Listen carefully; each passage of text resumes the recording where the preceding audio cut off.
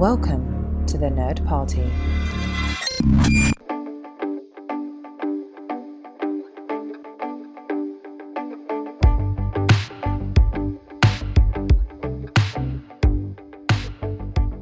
Hello. Welcome back to Throwback Paperback. I'm one of your hosts, Charles Sheeland. And I'm the other host, Asia Bonilla. We're back this week finishing the first Maze Runner book, which surprisingly enough is called The Maze Runner. And this was my reread, and Charles read it for the first time.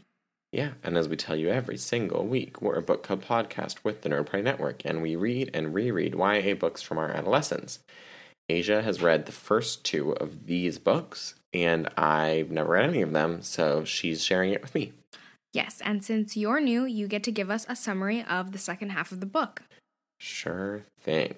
So Thomas starts his runner training, and quite quickly after that, Teresa triggers the ending, so the circumstances of the maze change. As Teresa wakes up, more and more chaos starts to ensue, and the grievers start killing one glader each day. Finally, Thomas and Teresa do figure out the code out of the maze, as well as how to exit, because Thomas gets stung and goes through the changing. They get through the maze, and about 20 of them make it out, only to be whisked away, because it turns out that the maze was basically a process to select the strongest and most capable of them. And basically you find out that there's a post-apocalyptic virus called the Flare that they need to escape and help cure, and that's why they were called in the maze in the first place. And that's it. So, I'll just give my impression, which was that I did enjoy reading it. I found it entertaining. I'm trying to make sure that I'm not being unfair to Divergent, because I feel like the similarities in this series are evident. And we've been pretty hard on Divergent as a book series, and I do think this is better, but I just want to make sure that I'm not being too unfair to Divergent. So, if you can help keep me be honest. Oh no, let's bash on Divergent left and right. Okay, well. It was terrible. Okay, but, I just want to make sure we're fair on it. I do think this is better, and I will have points on why I think it's better there. But, just keep me honest, I mean, I think you're being pretty honest, and I think we'll have to see how this series goes, but develops. How it develops and how the story ends, because I feel like, very briefly, our ultimate issue with Divergent is just the story. It bamboozled us. It started one way and ended a completely different way, and it just wasn't done that well. Whereas this story, I think things are going to change, but I think it's going to be a more natural progression. And with that, I'll get into my impressions of this reading, which was basically just that I honestly didn't remember that much. I knew that they were going to escape the maze by the end of the book, and that quite a few of the gladers were going to die, but that's about it. I didn't really remember any specific details of how they were going to get out or anything like that. But like Charles said, it's definitely a page turner. It's a very exciting book, and I honestly can't wait to dive into the next book for next week, because I think I might remember that one a little more, but no promises. But I just feel that is overall better than Divergent, because from what I remember, I think it's going to continue to stay interesting. Whereas another issue we had with Divergent was by Insurgent, by the second book, it was kind of something. It was kind of boring. It started to get boring. Also, we talked about the biggest, one of the biggest, plot points that we really enjoyed was Tris and Tobias's relationship, which when they were kind of getting rocky, it just wasn't as interesting, which there hasn't really been a romance fully set up in this yet. There's a clear connection between Thomas and Teresa, but it hasn't been confirmed whether or not it's romantic. But, so that's why I just feel. It wasn't even that Tris and Tobias were rocky, it was that their relationship made no sense. Yes, their relationship got rocky, but I just meant, obviously we didn't like it when they were fighting. That's what I meant. When they were, which I know, And part of it was not even just that they were fighting, it was that they were, fighting over nothing. It was, the same, we had, the same problem happen a couple times. It wasn't even that there was relationship problems, it was that the relationship, it just was, badly written relationship problems. Yes, but that started in Insurgent. So right now if we're just thinking of comparing the first book to first book, we can at least say that based off of these two, this book had an ending, which we'll go over, and Divergent did not. But other than that, true. I think we should just go ahead and dive into the plot. I think you're right, or else we're going to get stuck in our Divergent bashing. So like I said, Thomas starts his runner training, and we find out that the maze basically repeats itself every month, and that nothing has been revealed so far. Like, or that at least they've been taking data on the maze, and they figured out that it repeats itself, but they haven't figured it out yet. Which, to me, at this point, if I was them, I wouldn't necessarily say that there's no way out, but I would like have adjusted my approach. Like, and Thomas kind of has this thought too, that like if you've been doing this for 2 years, and basically the maze is the same every month, and you still have not found an exit, you have to change something. Now, Thomas goes about this the wrong way when at first he's like, we definitely need to stay out overnight, and they're like, well, we also want to die, but like there has to be like a middle ground, because if you've gotten the same data like over and over again, that's the definition of insanity. Like trying the same question, expecting different results. Well, I think that idea of the fact that the Gladers were so unwilling to give up speaks to why the creators created this whole maze in the first place, because those are the kind of people they were looking for, which we'll get to a little bit later. That's true. But back to Thomas, he does figure out that Wicked, which is written on the backs of like the beetle blades, and he like makes the connection eventually that when he's in the maze with Minho, he sees a sign that says "World in Catastrophe: Kill Zone Experiment Department," which obviously is clearly the acronym is Wicked. Yeah, okay. An acronym for like the acronym is Wicked, so it makes sense. It stands for that: World in Catastrophe: Kill Zone Experiment Department. So they're definitely in an experiment. And if we needed any more proof, Teresa, when she triggers the ending, all hell literally breaks loose. The sky turns gray. The maze stops moving. The grievers stop coming, except to take one person each night. And Teresa finally wakes up from her coma. And they also stop receiving supplies, so they know that the end is very, very close.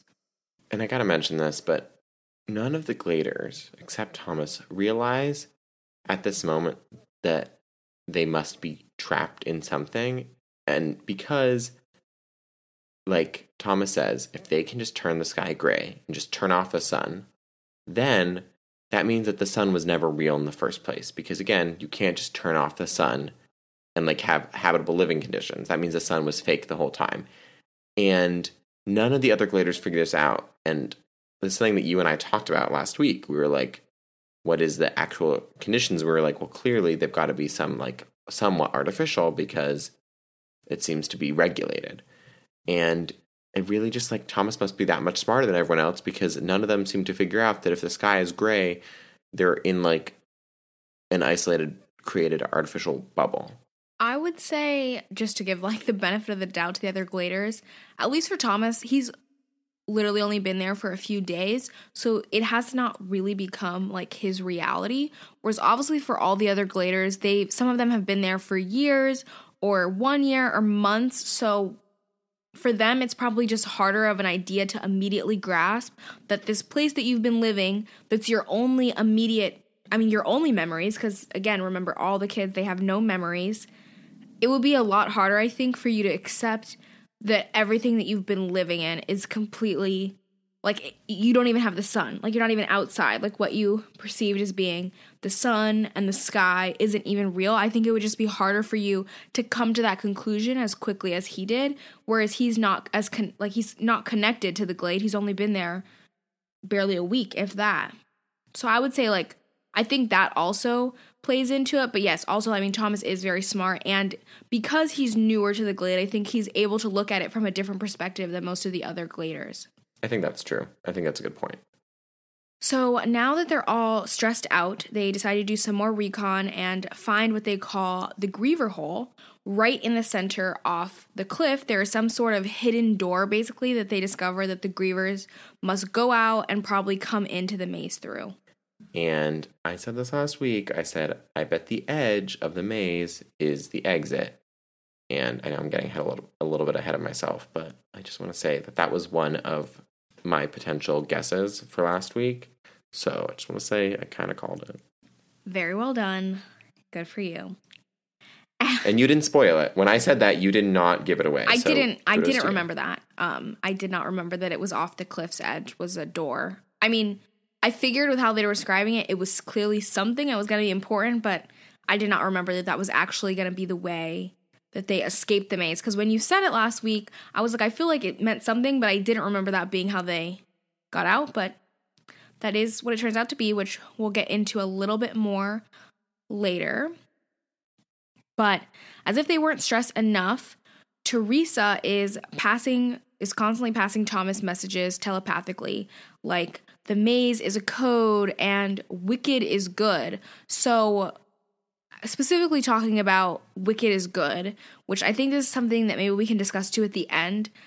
It seems almost for her to say that, like maybe the creators are doing this for some sort of greater purpose, which by the end we do learn like what the purpose of this experiment was for. But I am still curious as to why Teresa has the thought that wicked is good, like if that's a true belief of hers. Like maybe it was implanted in her, or maybe she genuinely believes it. And I think we'll definitely get into that because, well, we'll get into it because it's going to figure into the ending and the epilogue a lot. But, you know, your instincts are correct that, like, the organization Wicked definitely thinks they're doing something for the greater good. So I think that you were definitely right in that. So then they finally get to nighttime in the ending. But because it's the ending, or the ending has been triggered, the doors don't close anymore. So they realize that, like, they don't know if the Grievers are going to come into the main glade or not. So they start to barricade and protect against the Grievers. And at this point, Albie says he's going to watch the maps. And I wrote down in my notes verbatim, that's a bad idea. Like, just want to say, that's a bad idea. Well, yeah, I didn't write down anything during that part. But I would say that the theme of this reading is chaos, because after they've barricaded themselves in, Gally, who, if we don't remember, is basically one of the Gladers who, like, for some reason, like, hates Thomas's guts because he says that he saw Thomas during the changing, and he's been missing in action ever since he threatened to kill Thomas. He, like, ran away, and some of the other Gladers, I guess, have been hiding him. But he shows up, and he comes and tells them that the Grievers will be killing one of the Gladers one by one each night. And then on this first night, the Grievers come, and he actually sacrifices himself. He jumps on one of the Grievers and is, like, swallowed up by it. And the Grievers all, after they get their one victim, they all leave the glade. But then Minho runs after the Grievers just to see, like, where they're going.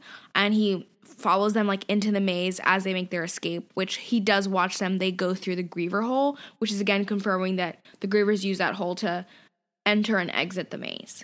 Yeah. And so this is basically when we find out now that one of the conditions of the ending is that they're going to take one Glader every day.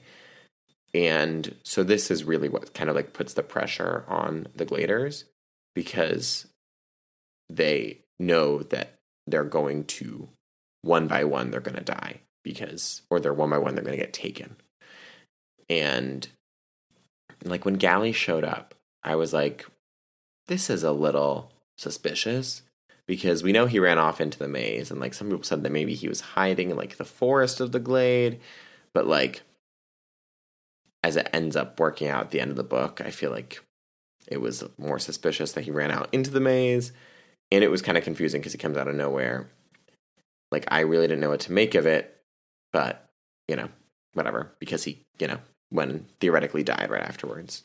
Yeah, we can talk about him more at the end. Yeah, but then my prediction comes true. All the maps get burned. And I was like, I wonder who did that. Well, this time you were only right for 1 second, because Newt and Minho actually had protected the maps. They had put in, like, fake maps. So when Albie went to burn them, he burned the fake ones, but they'd actually put all the actual maps down in the basement of the map room. So they were safe. So you didn't actually get to predict that one, unfortunately.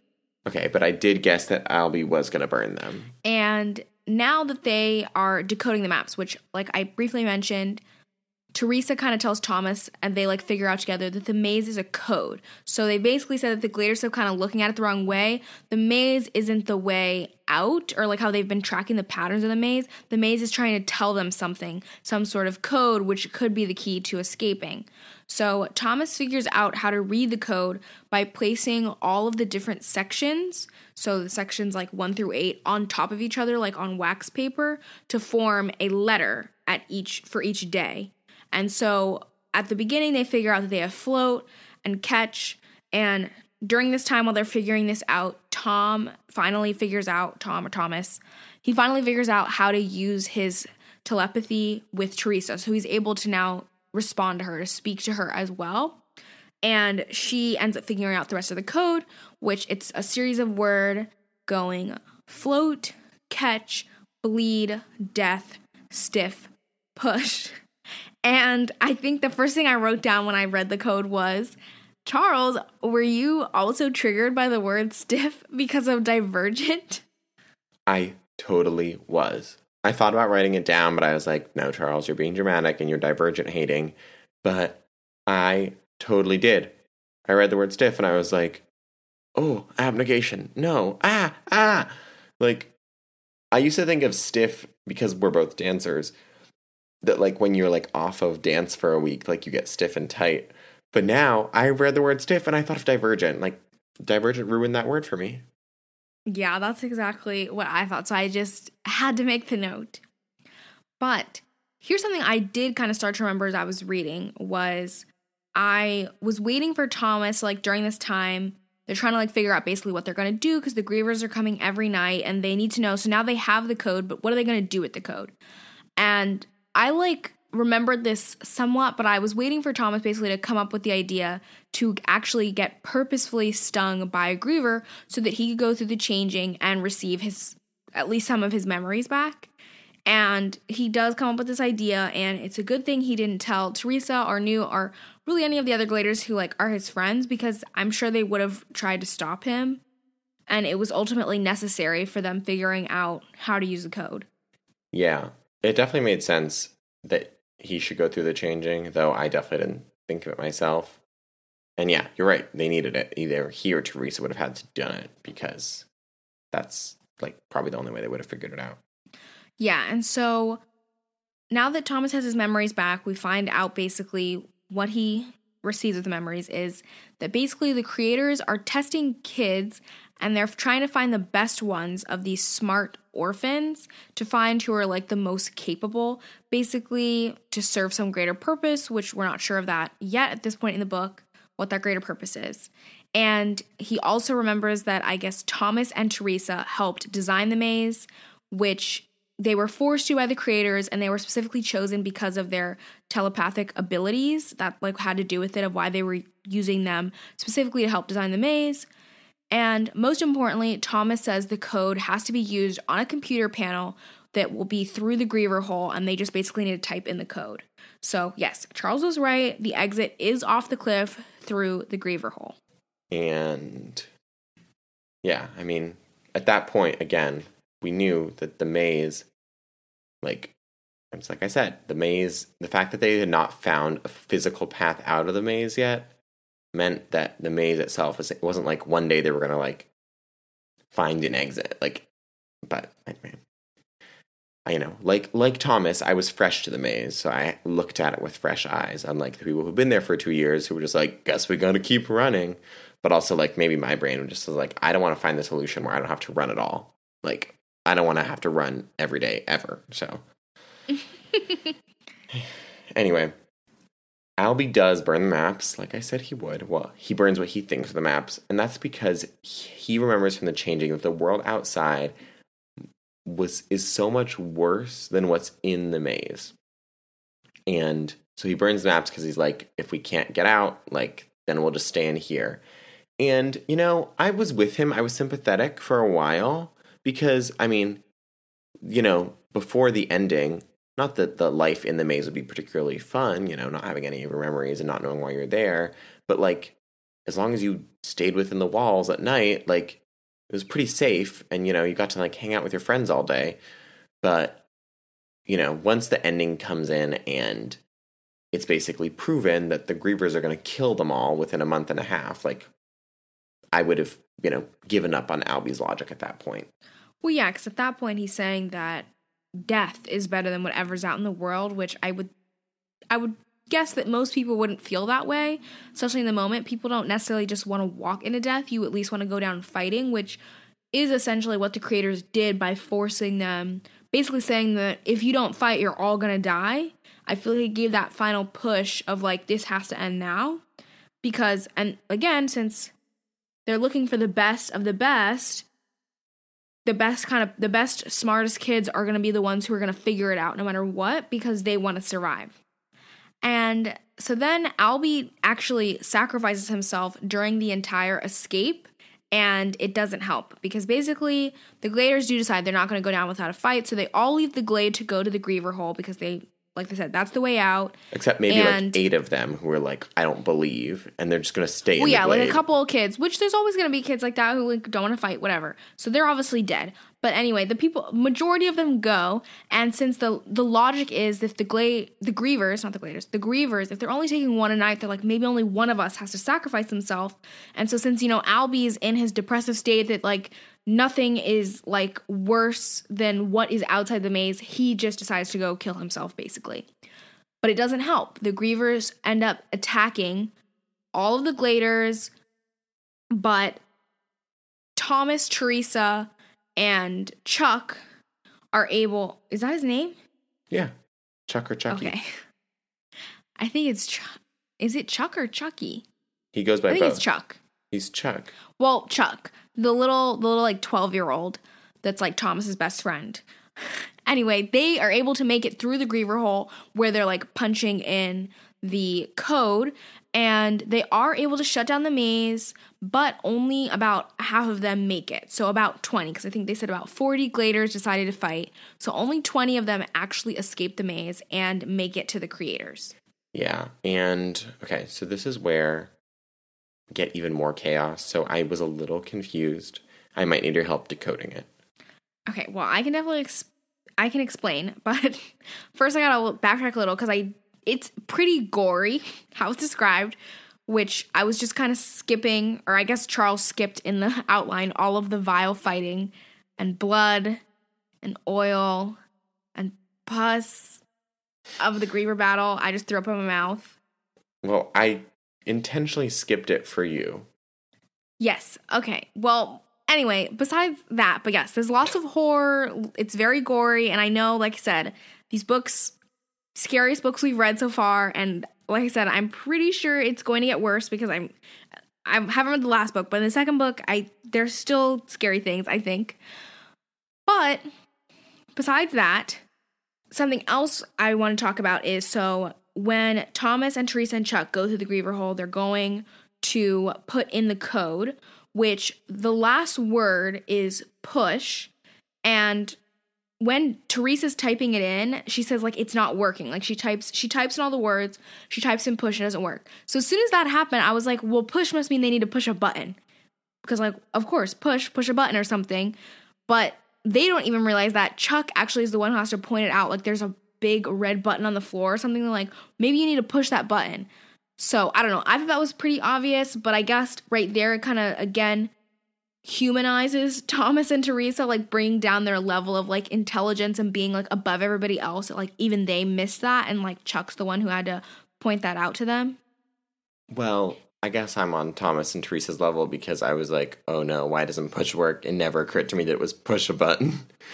But I agree that I did like that it does humanize Thomas and Teresa because, again, they've really just kind of been like superheroes this whole time.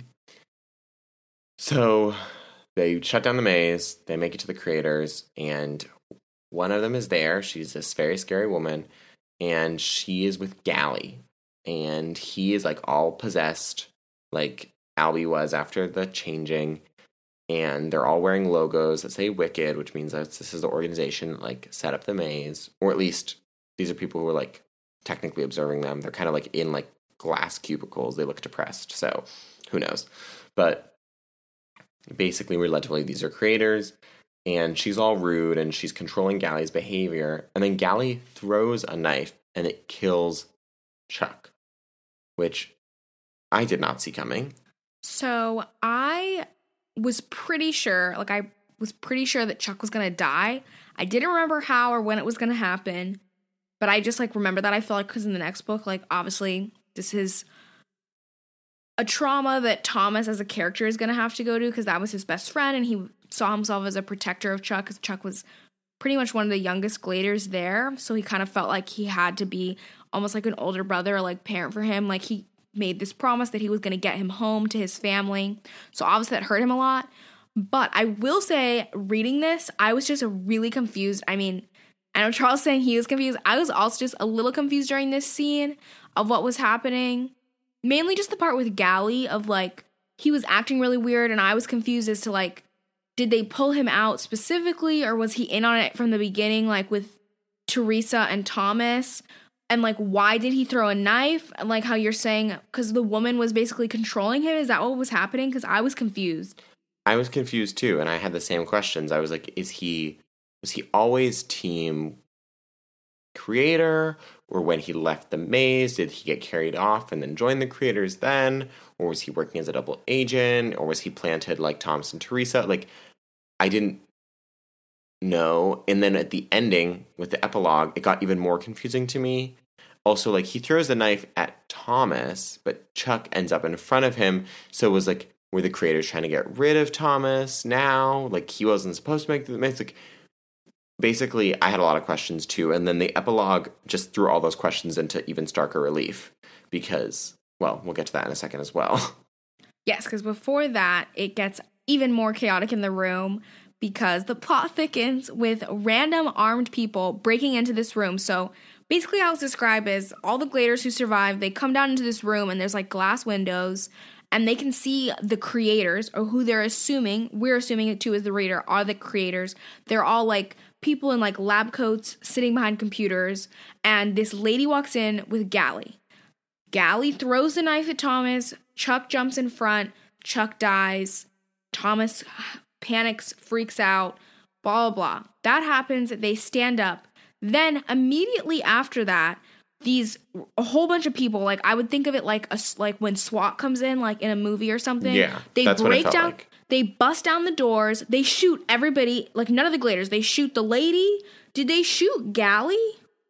I don't know. Because that was also but they definitely unclear. Shoot the people in the glass. They shoot the people in the glass, and they shoot the woman who was controlling Gally or with Gally. But it's unclear what happens to Gally in that moment. So in that moment, you're thinking, okay, these are maybe some kind of...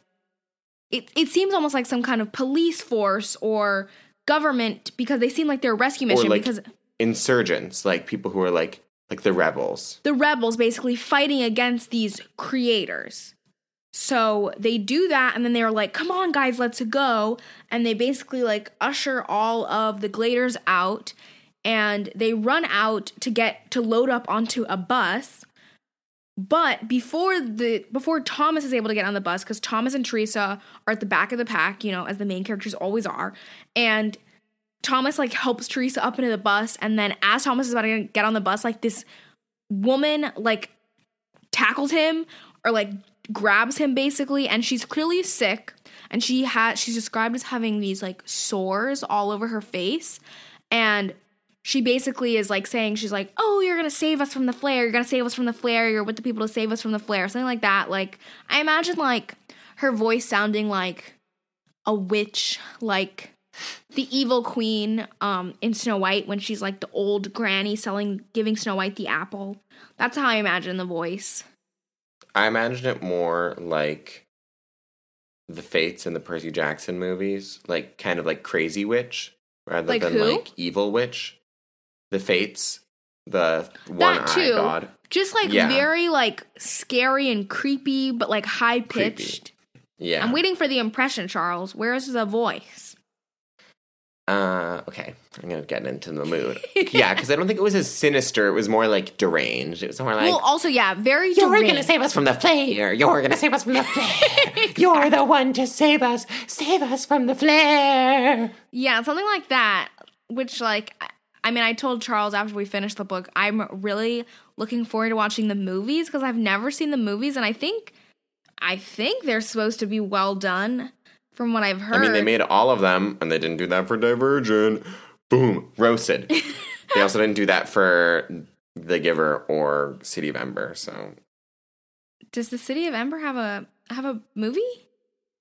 Yes. When I did my intro for City of Ember, Saoirse Ronan played Lina. Like, it wasn't a nobody Wait, cast. what?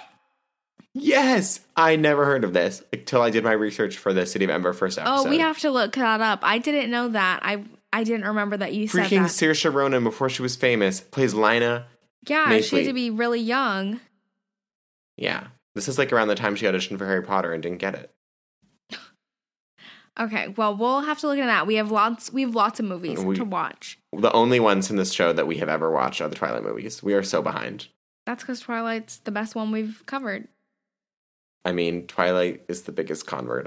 I'm a Twilight fan now, so. I love to hear it. Wait. We have to go back to this clearly sick woman, because I don't know, and maybe this won't matter, but because she tackles Thomas, again, main character energy, but it kind of sounded more like direct. Like, was it she specifically talking to him that he's going to be the one to save them with the flare? Or was it the group?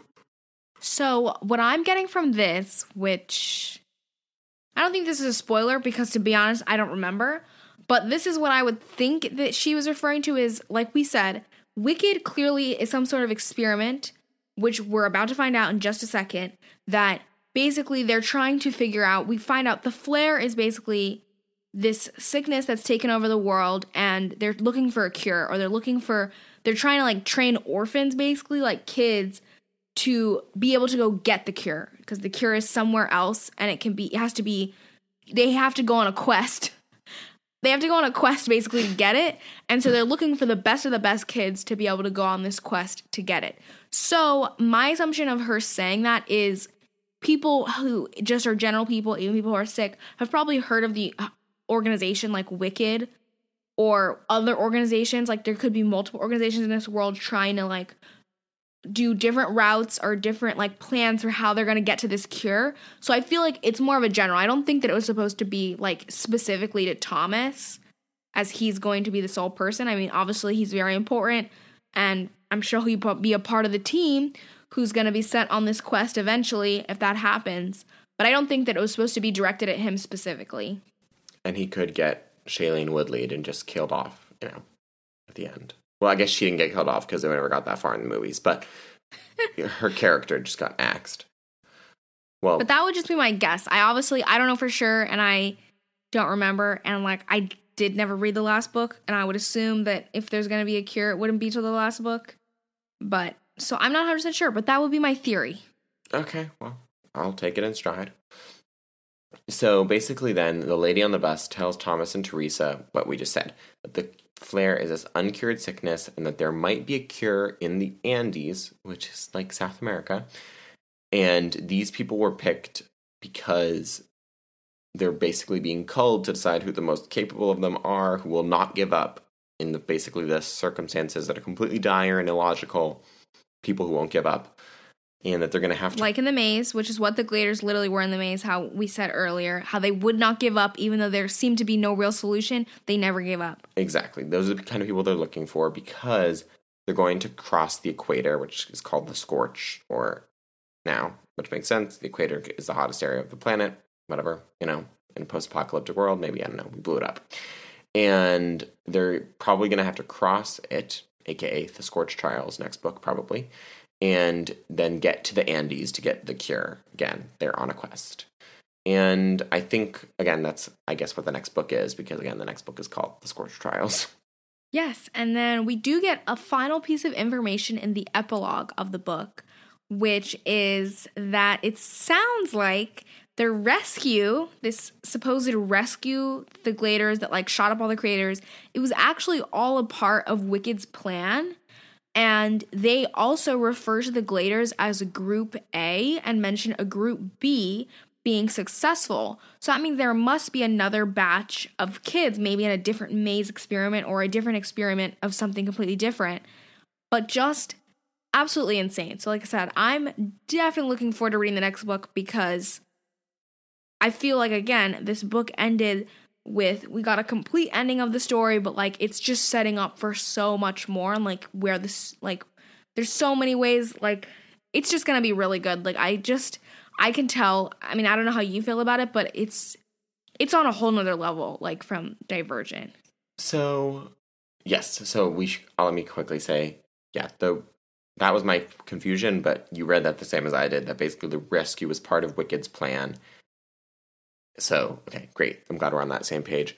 So this is where I was wondering if I was too harsh on Divergent, because we really ripped Divergent for not having a true ending. In this one, they have the ending and that they get out of the maze. We know that all of them get out of the maze. But it also feels like I definitely want to read the next one. Are we being too harsh and saying that, like, the story's not complete? No. Divergent, they were on the train. They didn't escape.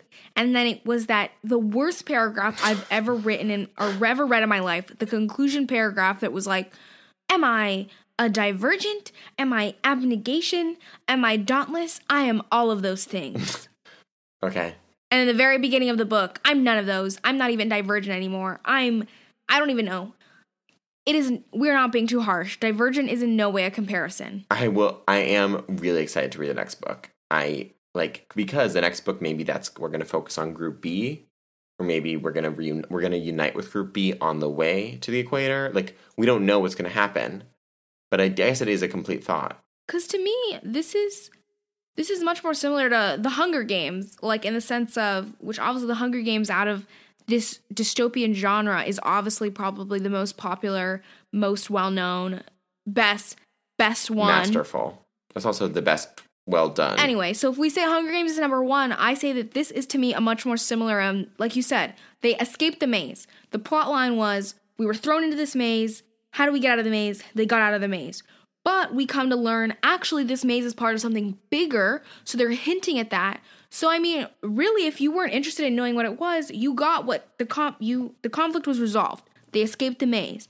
But obviously, this is still a series, so there has to be something to draw you in to want to read the next book. But not so much that how in Divergent, like, the story literally felt unfinished. I guess that's true. I think, maybe I'm just I'm being too cautious because I don't want to be too critical. But I think that you're right. Like, it's a series. There should be a hook to keep you reading. There should still be a hook, yeah. But also, like, and we already started getting the meta world. Whereas, like, the problem with Divergent was that the whole premise of the world changed after 2 books with basically no indication where that came from. Whereas this one, the world is getting bigger at an appropriate size, at an appropriate speed. Yes, because even so, like, Divergent maybe didn't have a best ending, but in Divergent and Insurgent, the premise or the big conflict, it's more similar to the Hunger Games, that they're on the verge of civil war, basically, which that's what Hunger Games is about. They're about to start a war. But instead of Divergent going on the civil war, it actually turns out their entire society is an experiment, where from the get-go, or pretty early on in the book, it's clear that this is not like, there's something else going on. There's some they even refer to these creators, there's some higher power watching over them. And then as they escape, you think maybe they've escaped this higher power and are no longer in their experiment. But actually at the end, no, it seems like that was actually all a part of the plan. And this is just phase 2 of the experiment. Yeah. Which I think is very, very interesting. I mean, it really is. I'm really excited to read the next book. So, okay. You've assuaged my fears. I just didn't want to be too mean. I'm definitely the critical one of the podcast. There's no such thing as being too mean when you're being honest. Well, thank you. I appreciate it. Also, I mean, even like we mentioned how last week with the intro that I did of this series, a big issue I think that we have and people have with Divergent is it's just clear that it wasn't that well planned out. And it's just in facts. She wrote the first book in a matter of weeks. He wrote this over the course of years. Dashner wrote this over a series of years. He took a step back from it and revisited it, which for me, I feel like with any great series, it takes time because you have to, like we always say, we love world building. And if you're going to build a good world, you have to come back to it. You have to take a step back. You need to get feedback. You need other people to read it. You need other people to see and be like, is this believable? Like, can you get into this world? I mean, again, that's why the most successful like book series of all time, Harry Potter. She knew the world beginning to end when she started writing. Like before she wrote the first book, she knew the whole thing, which is why those books stand alone. Which is the best way to do it. Because then you don't have you don't have any plot holes or anything because you've already planned out. Like, you are writing something for the first book because you already know what's happening in the 6th or 7th book. Like, you know what I mean? So, I mean, I don't necessarily know if that's what James Dasher did, but he obviously had some sort of plan, or he had an idea of where he was going. Whereas in Divergent, I feel like it sometimes reads that in the first book, when she was writing it, she didn't necessarily know where exactly she was going in that 3rd book. Because if she did, I feel like she could have put more foreshadowing or like Easter eggs so that maybe the first time you read it through, you might not have picked up on it. But if you did a reread, you'd be like, oh, that makes sense. Whereas just like we reread it, I mean, it'd been a while, but like if we read the book right now, I don't think that there's anything in there telling us that they live in an experiment that's like... Except the one line where except the one line Tris that I pointed says out. Maybe the fence was to keep them in. Like, which was not enough to justify, because again, it kind of, like you said, when that book, it feels like the first book she wrote it on a vacation. The second one, I mean, I already said, even the experiment thing, ultimately for me, like I said, the killer of the book is that Tris dies and somehow we end up with Tobias as our main character. That to me kills the entire series. If Tris wouldn't have died, or the book would have been told from 3rd person, I think I wouldn't criticize it nearly as much. It's the fact that it's already spotty on like the entire plot line, but the fact that the ending is just the worst part, like you can't finish terribly. That's all people remember, which is why it didn't get movies. We have to stop talking about Divergent. We're on Maze Runner. That's over. We're clearly traumatized by Divergent forever. ain't that the truth? Any final thoughts on this book before we move on to the next one? I don't think so. I will say that something I was just thinking about is, I feel like I talked about there was going to be lots of monsters. I guess in the book there's only the Grievers, which I will say I think I'm getting confused from Harry Potter with the maze in the 4th book, because there's like monsters. They have to, the like activities or whatever it's called, the trials, the things they have to like fight off in the maze. I feel like I was getting those two things mixed in my memory, which is why I was imagining more monsters. Whereas in this, there was which just... is funny because there are no monsters it's in spiders. the 4th We movie. know. We know. No, I'm just saying that's something that people criticize the movies for, because the 4th book, in the maze in the book, he has to go through a bunch, like not just spiders. There's also there's a whole bunch. So Groot. There's a Sphinx. There's an enchantment, and in the movie, it's just like a dramatic maze. Which, yeah, It's I mean, just like that's the probably leaves are just rustling because and they're also, like, if they put all those monsters, it would have been way scarier, as if those movies aren't scary enough. Yeah, you already get to it. Also, you have Voldemort coming back to life at the end of that movie. So I'm saying, it's freaky. already scary enough, like, probably rating-wise and stuff, like, to have all those monsters would have just been a lot. Like, especially if they're still having, like, kids are going to want to go see it. Anyway, okay, we're talking about too many other things. We are done with The Maze Runner, the first book, for today, I think. Wait, I have one thing I really quickly want to say. It turns out they're not superhuman, because when they're running, they do get tired. So it just means that the one time Thomas ran a half marathon after being traumatized the night before, it just must have been adrenaline. Not really how adrenaline works, but we don't, at the end of this book, we have no proof that they are bionic humans. Like, obviously he and Teresa are super smart, but they're not superhuman. I did write that down because Thomas talks about after his first day of being a runner, he's like, how do people do this? Like, they probably have shin splints and stuff. Like, it's definitely, like, explained very quickly that, oh, no, they are just normal people. They just obviously, I mean, just like with any athlete, the more you run, you get better at it. So probably, especially, like, Minho and the other runners who've been doing it for a long time, it's probably, it comes easier to them, obviously. You still get tired, but you're able to go for much longer. Anyway, there's no plot hole. I just wanted to say the plot hole is not there. And now I'm done. Okay. Well, I guess the only last thing I'd say is I want to see if any of, like, because, again, I have a question about Gally and everything, of, like, what happened to him. And did the creators, like, were they actually killed? Like, did they actually shoot them as a part of their plot? Or was, like, it fake bullets? I'm just curious to see. Or were those fake creators? Yeah, I'm just curious to see which, with my high expectations for the series, I am hoping we are going to get some sort of answer to that. I have a feeling we will. Or just like more, I just feel like by the end of the book, we'll get like more of a complete answer to any question we would have had about anything. That's my expectation for this book. I'm setting it right now. I have high expectations. I mean, if we don't get any follow-up on them, I'm just going to assume all those people were just dead. Okay, well, with that, we are going to be starting the next book in the Maze Runner trilogy, which is called The Scorch Trials. We're starting that next week, and we're going to be reading chapters 1 through 31. Yeah, and if you have predictions, theories, questions, comments, you want to talk about any of these things, or you want to just keep talking to us about hating Divergent, remember, you can stay in touch with us on the Nerd Party website. Just go to nerdparty.com/contact. You click on our adorable throwback paperback icon, and that'll send us an email. And you can get in touch with the network at large on Twitter at Join Nerd Party, or Instagram at The Nerd Party, or Facebook.com/Nerd Party. And you can find me on Twitter, not really, at C.E. Sheeland, and much more actively on Instagram at Seashells. Just a side note, Charles just said about our cute throwback paperback icon. I was just saying how the only series we've absolutely loved is Twilight. I mean, that's not 100% true, but the one that we've fully converted that is Charles to become a true Twilight fan. I think it's perfectly fitting that that's our logo.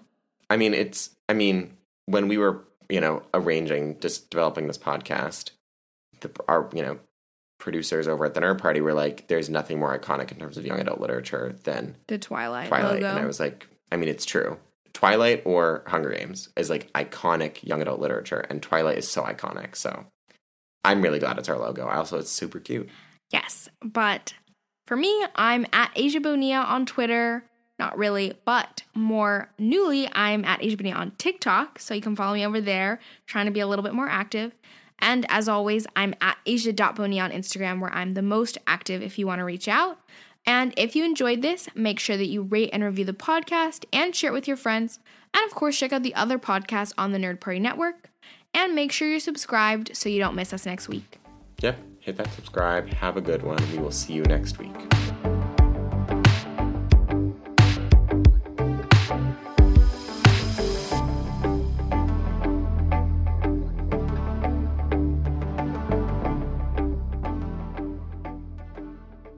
Join the revolution.